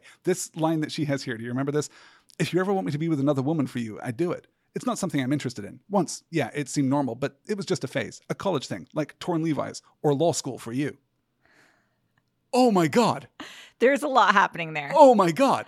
I'm so impressed by that, and you clearly aren't, and I'm a don't little love it. bewildered by it. What is it that you don't love about it? It just feels like, I don't know. It's the bisexual tropes in it, I suppose, or like the not quite phobia, but like bisexuality as a phase, and also the fact that he seems icked out by it because later he's like, maybe we don't tell each other everything. And I didn't like that. Okay, I can see that. Law school, funny. Yeah, I think I'm not reading it's her like internal contradiction and hypocrisy, right? Coupled with her complete like lack of tact. That Sure. She's one of these people who disguises a lack of tact and consideration as brutal honesty. We have that conversation later. Yeah, and he says, I think you added the brutal, which you can believe. Yeah. You can absolutely believe. Yeah. It's that lack of self-awareness coupled with everything being expressed in that contradictory fashion. I love it. Yeah, no, I can definitely see it playing with, awful bisexual erasure tropes. But still, I think, charmed me very much in the moment. Fair enough. We go to the bachelor party. We have the weird little beat with Eric Stoltz. I don't know why he's in this film. The bachelor party is so weird. How did you track down all of these ex-girlfriends or people that he just slept with? And why did they agree to sit down in front of a camera and talk about him? I was thinking this like about a thing this too. that was happening for bachelor parties? I can't imagine. Surely not. But I think that the joke that we get at the very beginning of this weird video montage about them having his little black book, I think is true. I think they got his little black book and just called people randomly, which is weird. That is weird and invasive and terrible. And then she blowtorches the little black book, which is also like, I mean, okay, sure. I don't know. Whole sequence was weird to me. The notion of a little black book, I think, is already outdated by 1996. It's just so outdated. It's so weird. Yeah. This is very like all the guys with cigars. Like it's Exactly. just, you need the girl to jump out of the cake. Like, what are we doing? Yeah. And we don't really need this to like motivate his emotional crisis. He's already having an emotional crisis about authenticity and real connection, real human connection. So we can fold in his disconnection from his fiancée and like his overall concerns about intimacy, right? That he doesn't want to be fully available to someone, that he doesn't want to be fully connected to another person. And Dorothy says that she saw the bachelor party video. much later in the film, she says that she had watched it many times. I don't know. I don't understand. It feels very earnest in that moment, but is she just like, maybe we can fill in. Maybe we can write a little fan fiction here, right? Where she is just, she's going to this tape over and she's heard about it because everyone in the office is at this bachelor party. Well, she might even be there for all we know. But she watches this video over and over and over to like inculcate in herself a sense of distance from this man who cannot be trusted, who will not be emotionally intimate with her, no matter how present and available he seems to be in her real life. That she's watching this as a way of inoculating herself against his charms. All these women have gone down exactly the same road that I'm going down with this man right now. No, and then ultimately, of course, it doesn't work. Yeah, well, and the way that she uses it, though, is like as a means of manipulating him to come out to dinner with her. Yeah. I like that theory, but I don't think it's supported by the text. This text? This rock-solid text? It's just a wonderland where the imagination can do whatever it wants. In quick succession, we get the introduction to Marcy, to Regina King, who is just fucking brilliant and never puts a foot wrong in this film. Just exceptional. And her awful son, whose name I did not write down because he's a bad kid. Tyson. Tyson's not so terrible. Every shot we get of Tyson is Tyson herring around a restaurant or kicking things or breaking things. Sometimes throws a fit. It's true. You're right. Okay. Do we get a good scene of Tyson? I guess I'm thinking of him watching his dad on TV, giving him the kiss on the cheek. Where he gets told off for swearing by his mom. He says mofo. He's 5 years old. All right. Okay. I think that's maybe across the line. I don't know. We don't need to, air our laundry vis-a-vis parenting on this podcast. It's true. If one of the boys said mofo, they would. Okay. You're right. That would be so weird. It would be so weird. We would not be able to parent. We would be so shook by that. Where did you even? What? Yeah. Oh. Have you been hanging out with Quentin Tarantino again? And then, as if this film could accelerate the pace any further, we go out for lunch with Jay Moore. Jerry is Sure. fired, and then we race back to the office because apparently in his settlement package is, and you can And continue you can using your stay office for until the the rest end of the day. Yeah, that's usually to not try how and this works, but drag okay. your clients away Yeah. from our business. Very Definitely strange. not how this works, Yes. I'm sure. But it is great seeing Yeah. him bounce back and forth from phone call to phone call. We've got Jay Moore in the other room doing Yep. exactly the same thing. It's so predatory and desperate, you Yeah. know, contrasted to the one with the Jay other. Moore I has think it's that great but terrible really line. fantastic. It's not show friends, it's show business. Like, Okay, so listen. that's Bad Crow, right? Because I've only kinda pulled the liked ones that because of the Are we because just the character who completely got it. inverted here I on what we like guess. about Cameron Crowe's writing? Maybe we are. We get this fantastic beat with Kathy Sanders, who's one of the kids who's introduced at the beginning, who gets so upset on the phone and then has the call waiting, and we get the "It's still me." That's, I think, a very funny joke. Did you recognize her?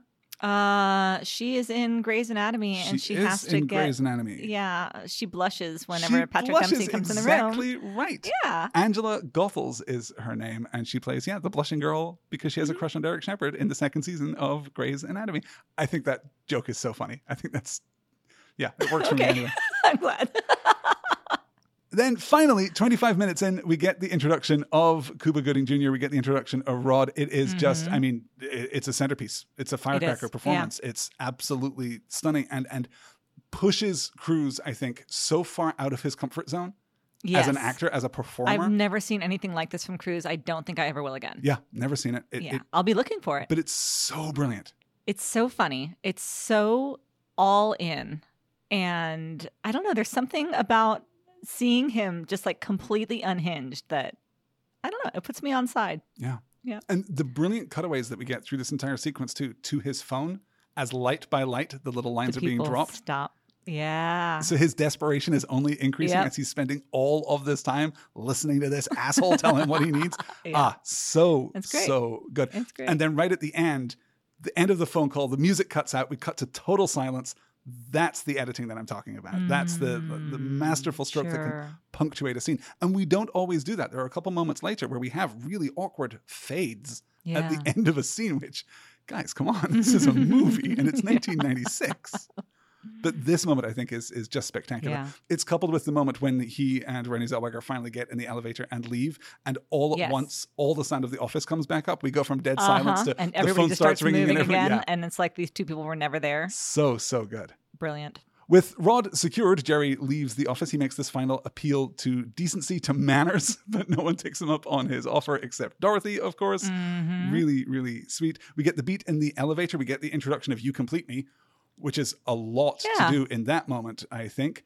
And then, we're out to the women's group and we're out to Bonnie Hunt. We introduce Laurel. It's so fast. I guess theoretically, this would be the end of the first act. This is like the 35 to 40 minute mark. This would kind of be where the first act would fall, but it's not at all clear.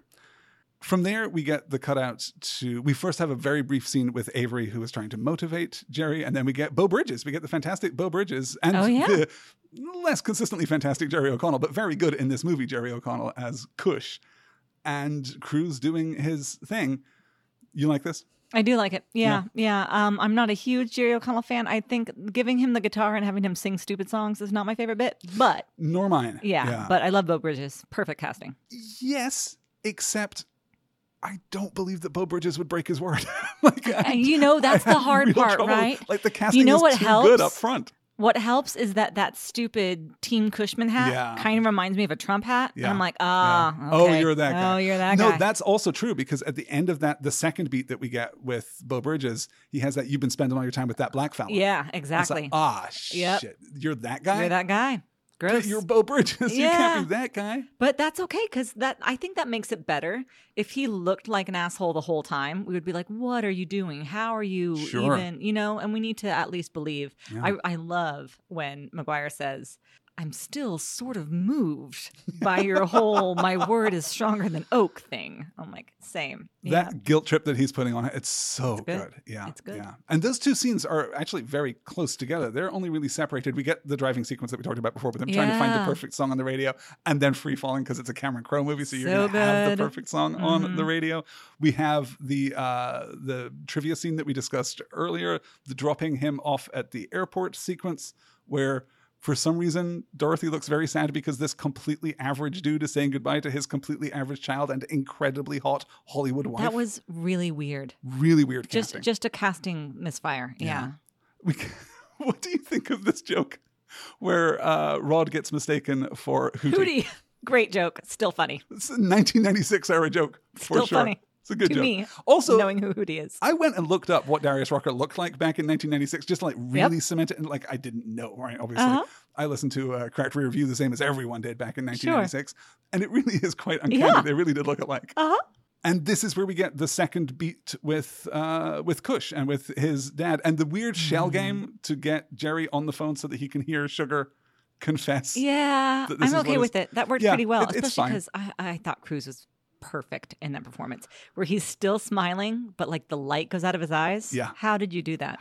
Amazing. It is genuinely singular. And then you're right, when he's then talking with Beau Bridges and he's giving this like, it's cordial, but it's forced, but it's hurt. Yes. But it's also like, I'm trying to convince you, like I'm trying to give you the chance to be the better person here. He still wants to like save this, still believes that he can. You can still do it. And it's undeniable that he deserved at least the nomination for the Academy Award for this year, I think. It's such a spectacular performance.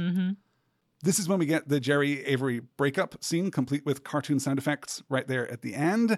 Then Rod and Jerry fly home on the plane as Jerry is really beginning to spiral at this point. This is when he's deep in his sunglasses because he's got the black eye and he's like really at his lowest ebb. It's pretty good. Yeah. He gets drunk and goes to visit Dorothy. And this is the point, I think, that the film is starting to lose its energy just a little bit. We are kind of circling the same emotional points 2 or 3 times in succession rather than moving as quickly as we were right at the beginning of the film. And maybe we couldn't have maintained that pace through the entire film, but we are certainly slowing down and losing our focus. It's softening up just a little bit for me as we get to this point.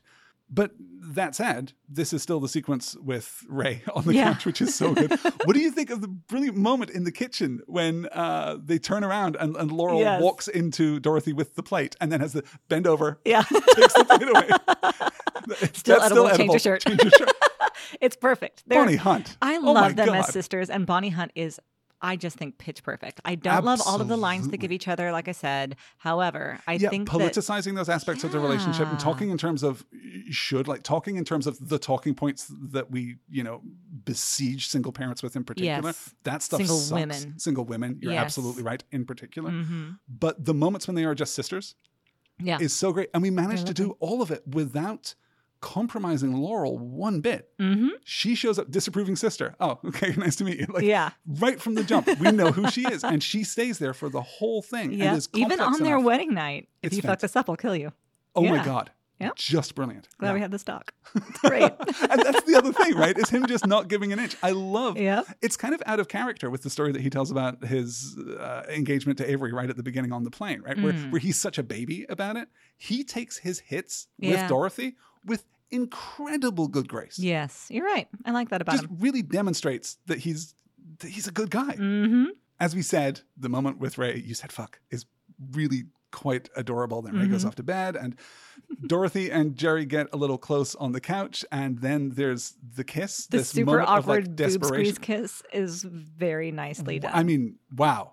That's a bold strategy. It is. I'm going to go for the boob even before we have kissed. Like, even, it's then kind of... sorry about the hand.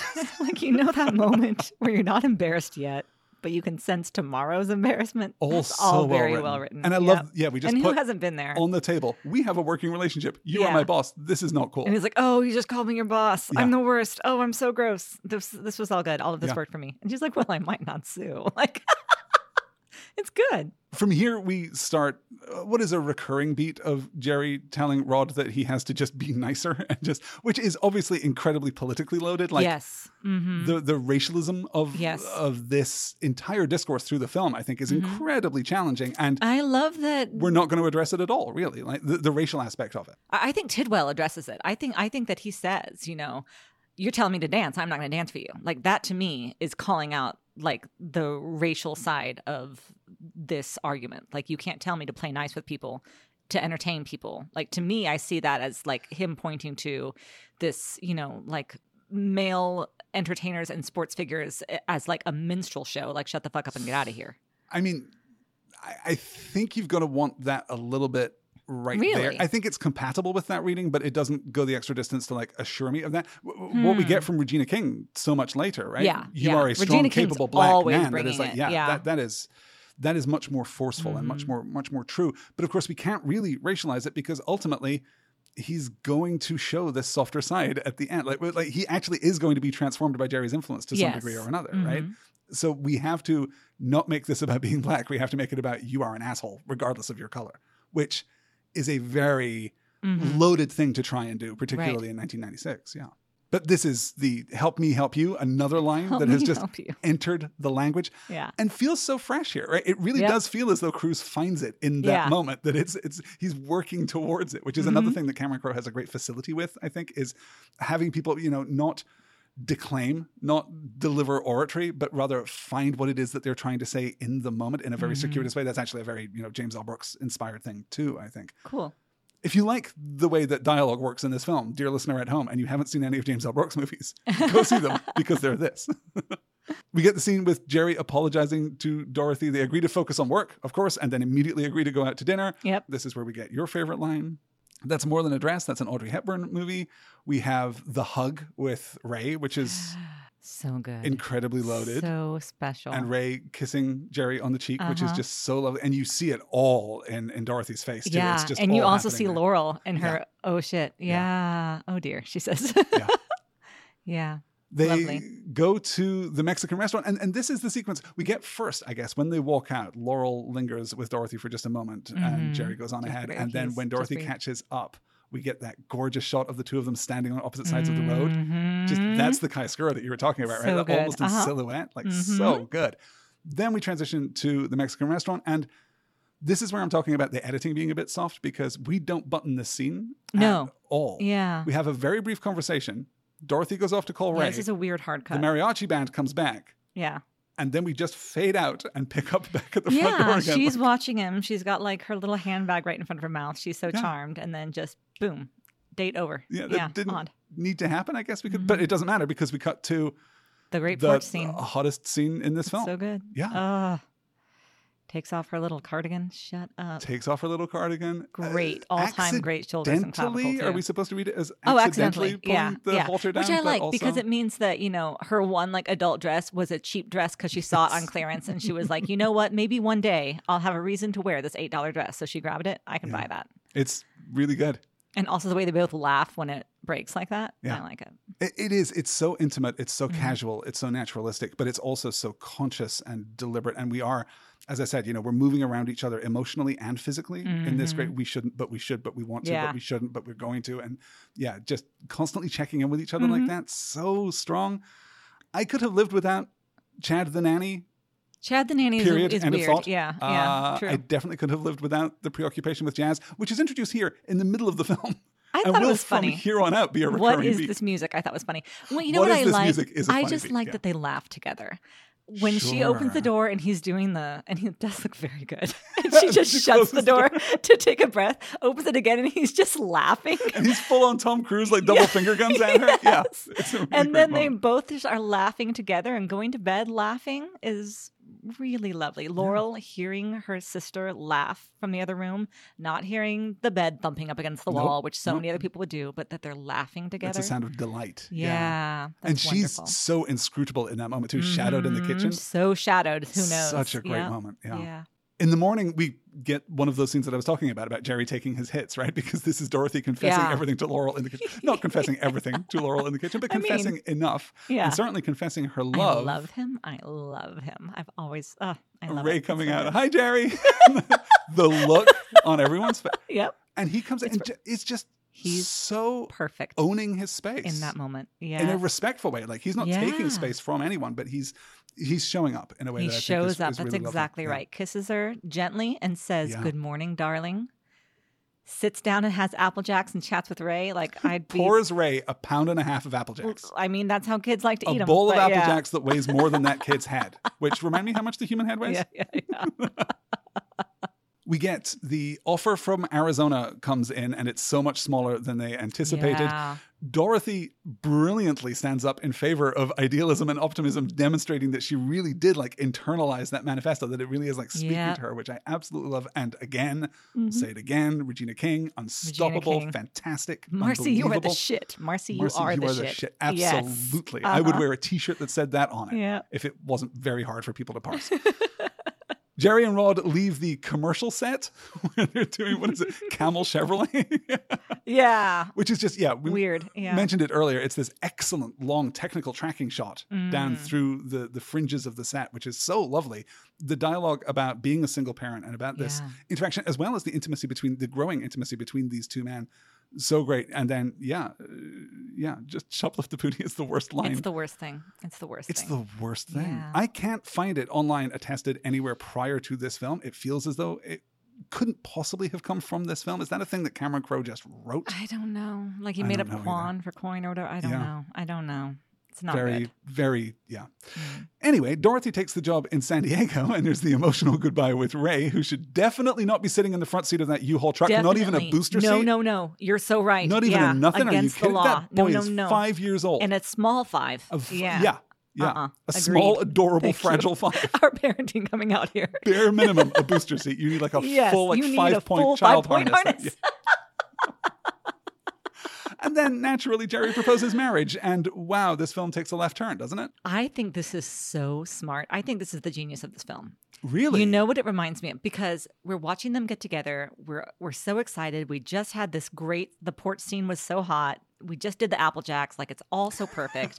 Then we get like them being on the same side idealistically while we're in the room with Marcy and Rod. And then we see Marcy and Rod remember when Marcy says to him, like, they don't define our worth. We do that. We do that for each other, and we'll stay afloat. And the way that you see both of these other two characters wanting that for themselves and also wanting it together but not being sure yet. You know, she's more sure than he is, definitely. But this idea that he is like reaching for more than he's ready, that he's moving before he is ready. She already is, but she must already know, at least at some level, that this is going too fast.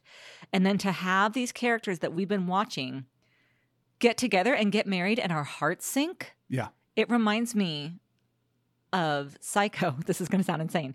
But you know how in Psycho you're watching the movie and he puts the body into the car and he shoves the car into the swamp and it starts to sink and then it stops for a little while and you're like, oh shit, I'm on the side of the murderer. Yeah. And it's like this amazing, how did the director do this? I feel the same way where like I'm watching their wedding and I'm sad in my heart. How did you do this? How dare? I want them together.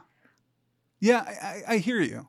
And I do think that applying the pressure of marriage to their relationship does have a different cadence. And the way it changes the dynamic, Yeah, I'm not sure about it. I'm particularly not sure about it because of the way that we handle it, where we jump out, hard cut to the wedding, right? And we hard cut to Cuba Gooding Jr. singing, which is just not, I think, a funny joke. We have the same mariachi band from the place down the street, I guess, which is also very weird. I didn't notice that. And then whoever is shooting this wedding has edited the tape together so well that we can watch it that same night. Because, you know, after you've been to a wedding, you want to sit around and watch the tape of the wedding you were just at. This is 1996. This is just somebody had the camcorder rolling and then you take out the VHS tape and you put it in and you set the little thing inside. This is just all of it unedited, which is why you get that awful part. That's edits in that film as we're watching it on TV. But you might be right. But you're right, yeah. And then it's just this awful somber look on Tom Cruise's face. It's not even somber. It's stressed the hell out. Yeah. That is a stressed man. Yeah.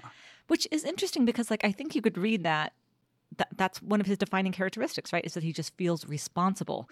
And now his responsibilities are going up even further. Now he's not just her boss, not just her boyfriend, but like her husband too. Is that how you take it? It's not. Okay. But I think that it could be true. Yeah. I think it is a part of it. I think he knows that he's in over his head. And a part of it is that, yeah.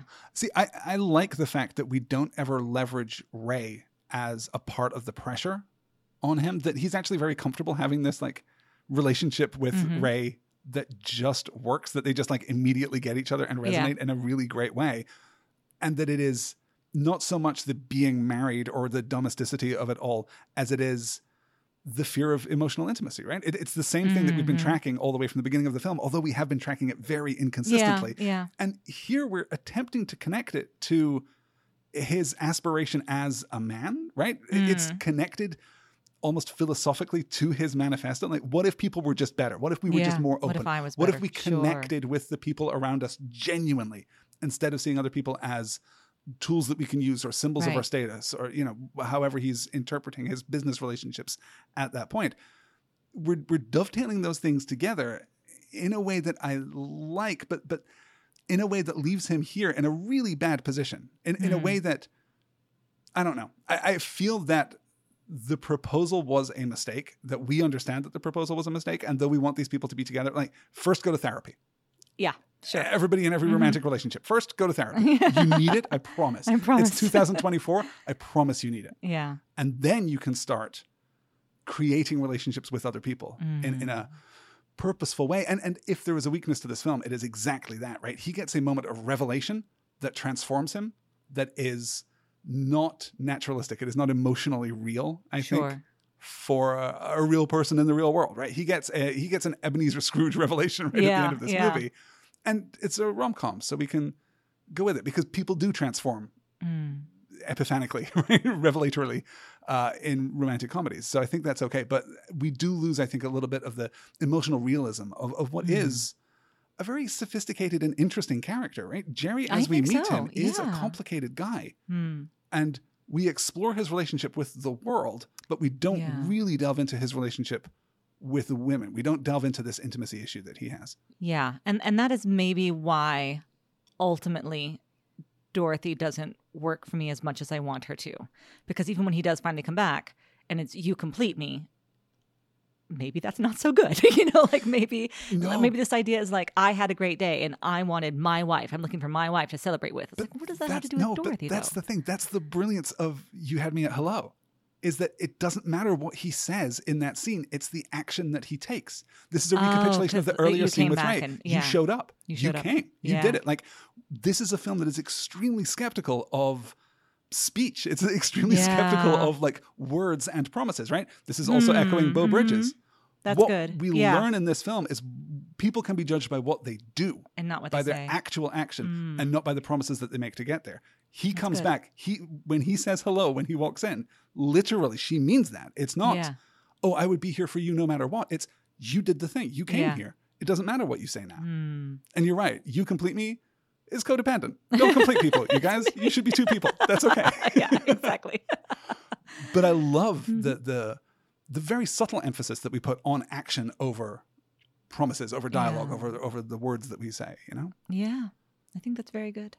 So after this, as if things aren't bad enough for Jerry, we get this scene where Rod confronts Jerry about the state of his marriage. And Jerry, you know, speaks truth to power, telling him that he's just an asshole and that he needs to stop being an asshole if he really wants to have the career, that he plays with his head and not with his heart, that he's not investing himself fully in the game. Why did you get started playing football, et cetera, et cetera. It's good and it's powerful. And I like the way that we are connecting things, both strands of the storyline back to, you know, passion and intensity and authenticity, really. That's really what it's about. It's not about worrying about what you get or what you're owed or who did what to whom. It's about why are you here? Why are you doing this thing? Yeah. Connecting back to that essentialism, I think, is strong there. Marcy has her baby, which is fantastic. I love that sequence when they're in the diner, where they're just kissing up on each other. It's so good and so sweet. Dorothy and Jerry try to navigate their marriage and their feelings for each other, and she says that she took advantage of him, that this is her fault, which, nope, right? It's not her fault that they're in this position. No. She did not in any way take advantage of him here. I mean, she did take advantage of him at his low point when, you know, she said, oh, I know you, and what I know is that you need to be alone. Alone, alone, alone, alone, alone. In the most Renee Zellweger line read in the entire movie. Yeah, that and he's like, hey, do you want to go to dinner? Familiar. Yeah, I know a great place. Let me put this dress on. Like, she takes advantage. Oh, I don't think that's taking advantage. He's also navigating that back and forth, too. They are caught in this contradiction together, aren't they? Yeah. I would also, you know. But she is taking responsibility for her side of things, not for the whole thing, I don't think. She literally says, it's all my fault. Like she's literally framing herself as the architect of their displeasure right now. I think she's doing that in a good person way and not in a way where I agree and the script agrees that she is the bad person. Yeah, maybe. The thing of it is this, right? That not all of this sequence works because not all of the mechanisms of their relationship are either completely well-formed or completely unearthed here. But overall, we've got a romantic conflict that is a real conflict. We've got a romantic conflict in a major motion picture, in a major romantic comedy that is a real conflict that is about the space between two people, that is not a misunderstanding or a lie or any kind of, arbitrary thing. This is, two people really figuring out how and if they fit together. And that's enormously refreshing and compelling. I think it's real drama here at the heart of the story. And though we don't completely architect it, and though we don't completely resolve it, we kind of have to trust to the pixie dust of the magical ending here.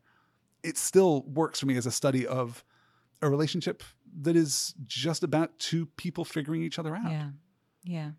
And from there, we're pretty fast into the finale. Jerry goes to see Rod play. Rod is getting hit again and again and again through the course of this game. He makes the fantastic catch. I don't know if that's actually Cuba Gooding I don't Jr. know how he making did that, but it was so cool. But it's so terrific. And so dangerous looking. Oh, God. And then is knocked out, and everyone is terrified, and Marcy's on the phone, and then it turns out that he's fine, and he does an end zone dance because he's that guy.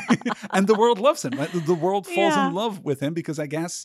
I like that there's the call out. We're going to see a flag for this, but honestly, who cares? That was really well delivered. It's so fun watching this because, again, I don't know any of these people, none of the athletes, none of the commentators or anything like that. No, Emmett Smith was there, Troy Aikman. It's so fun those seeing were the two I definitely knew. The difference between the people who can just do it naturally in front of a camera and those who definitely cannot. Pretty lovely. This moment of intimacy between these two men, I think, is just so great. It's so lovely to have this real friendship here at the heart of the story, too. I completely agree. Yeah. Is this the first movie that started talking about bromance?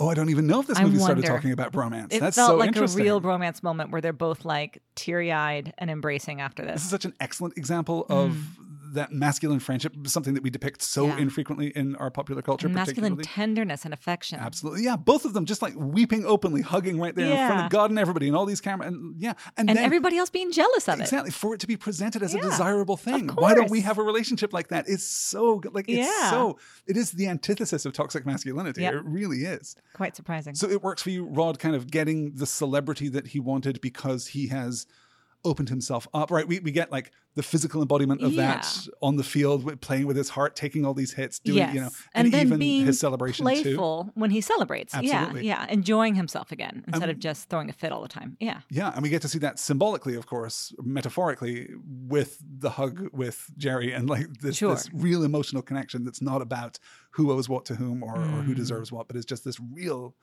immediacy and intimacy. Yeah. It's really satisfying, right? It might be the most satisfying emotional arc in the film. I think, no, that's what I said earlier. Absolutely. Yeah. That's the part that got me. Yeah. And from there, of course, thank God, an actual bona fide Tom Cruise run. Tom Cruise runs. The airport. It's a real rom-com run through the airport. Run through the airport and then getting on a plane and then flying home. And then, we lead all of that, thankfully. And then we get our last speech, which I think we've kind of chewed over already, but you can't deny the emotional impact of it in the moment, right?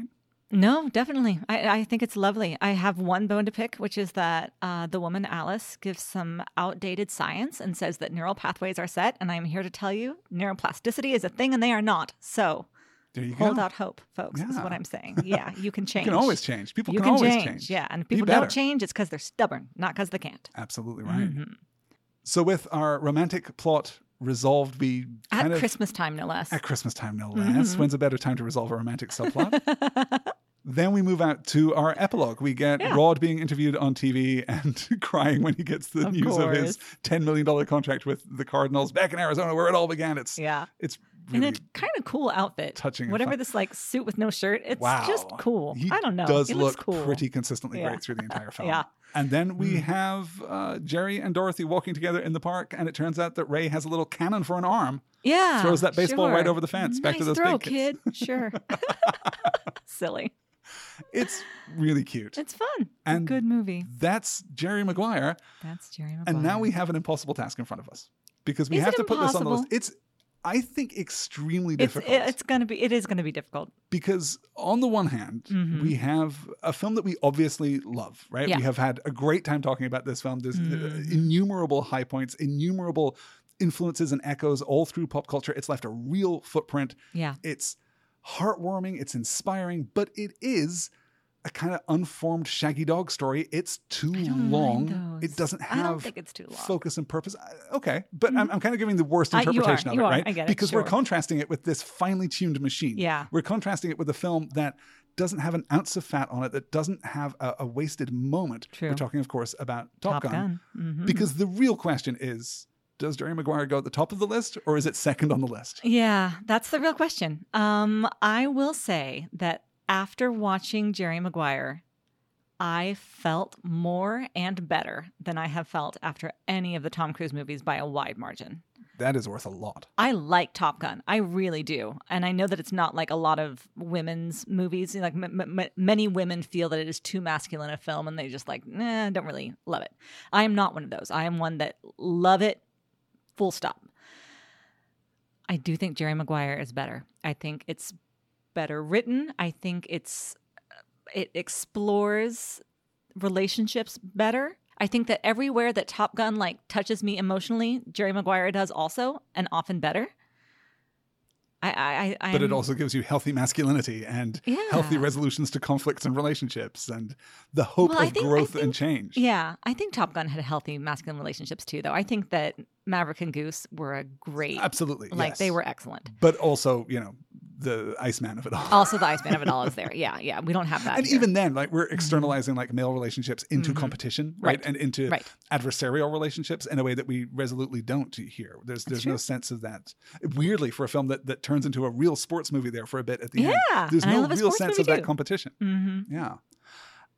I am so interested in the symbolism of putting Jerry Maguire at the top of the list, both in recognition of the fact that it is a fantastic film, in recognition of the fact that this is unarguably one of the great Cruise performances, maybe the great Cruise performance. Definitely. He's never been sexier. He's never been lighter on his feet. He wasn't as good as Maverick yet. He was too young. He was still green. I think that's a really fair point. The clash and contrast there, though, is kind of sad. I mentioned at the very end of last week's episode that Jerry Maguire is the road not taken. This is the alternate career for Cruise. In 1996, he does Mission Impossible, which will be the rest of his career. That's what he does. And Jerry Maguire, which he will not do again. We are not going to, not successfully anyway. God knows we're going to talk about Night and Day starring Cameron Diaz sometime soon. Yikes. But he's not going to do this again. And it's not going to be his future. And that's a real shame. Yeah. And that's a shame for the industry. It's a shame that we have to, in order to leverage the incredible financial risks that we're taking with these giant movies, we have to keep people safely pigeonholed. Yeah. We can't let people experiment the way that we once did.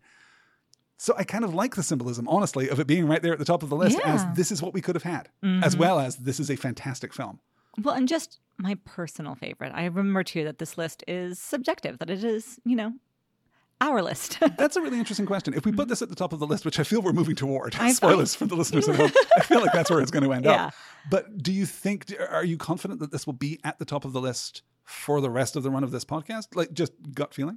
Gut feeling, yeah. Really? Interesting. I know that there are a couple of films for me personally which might contest that spot. Okay, cool. But yeah, not many for sure. Yeah. No, I look forward to them. Well, we like peace and happy resolution here in this completely arbitrary task which we've undertaken for no good reason. Yes.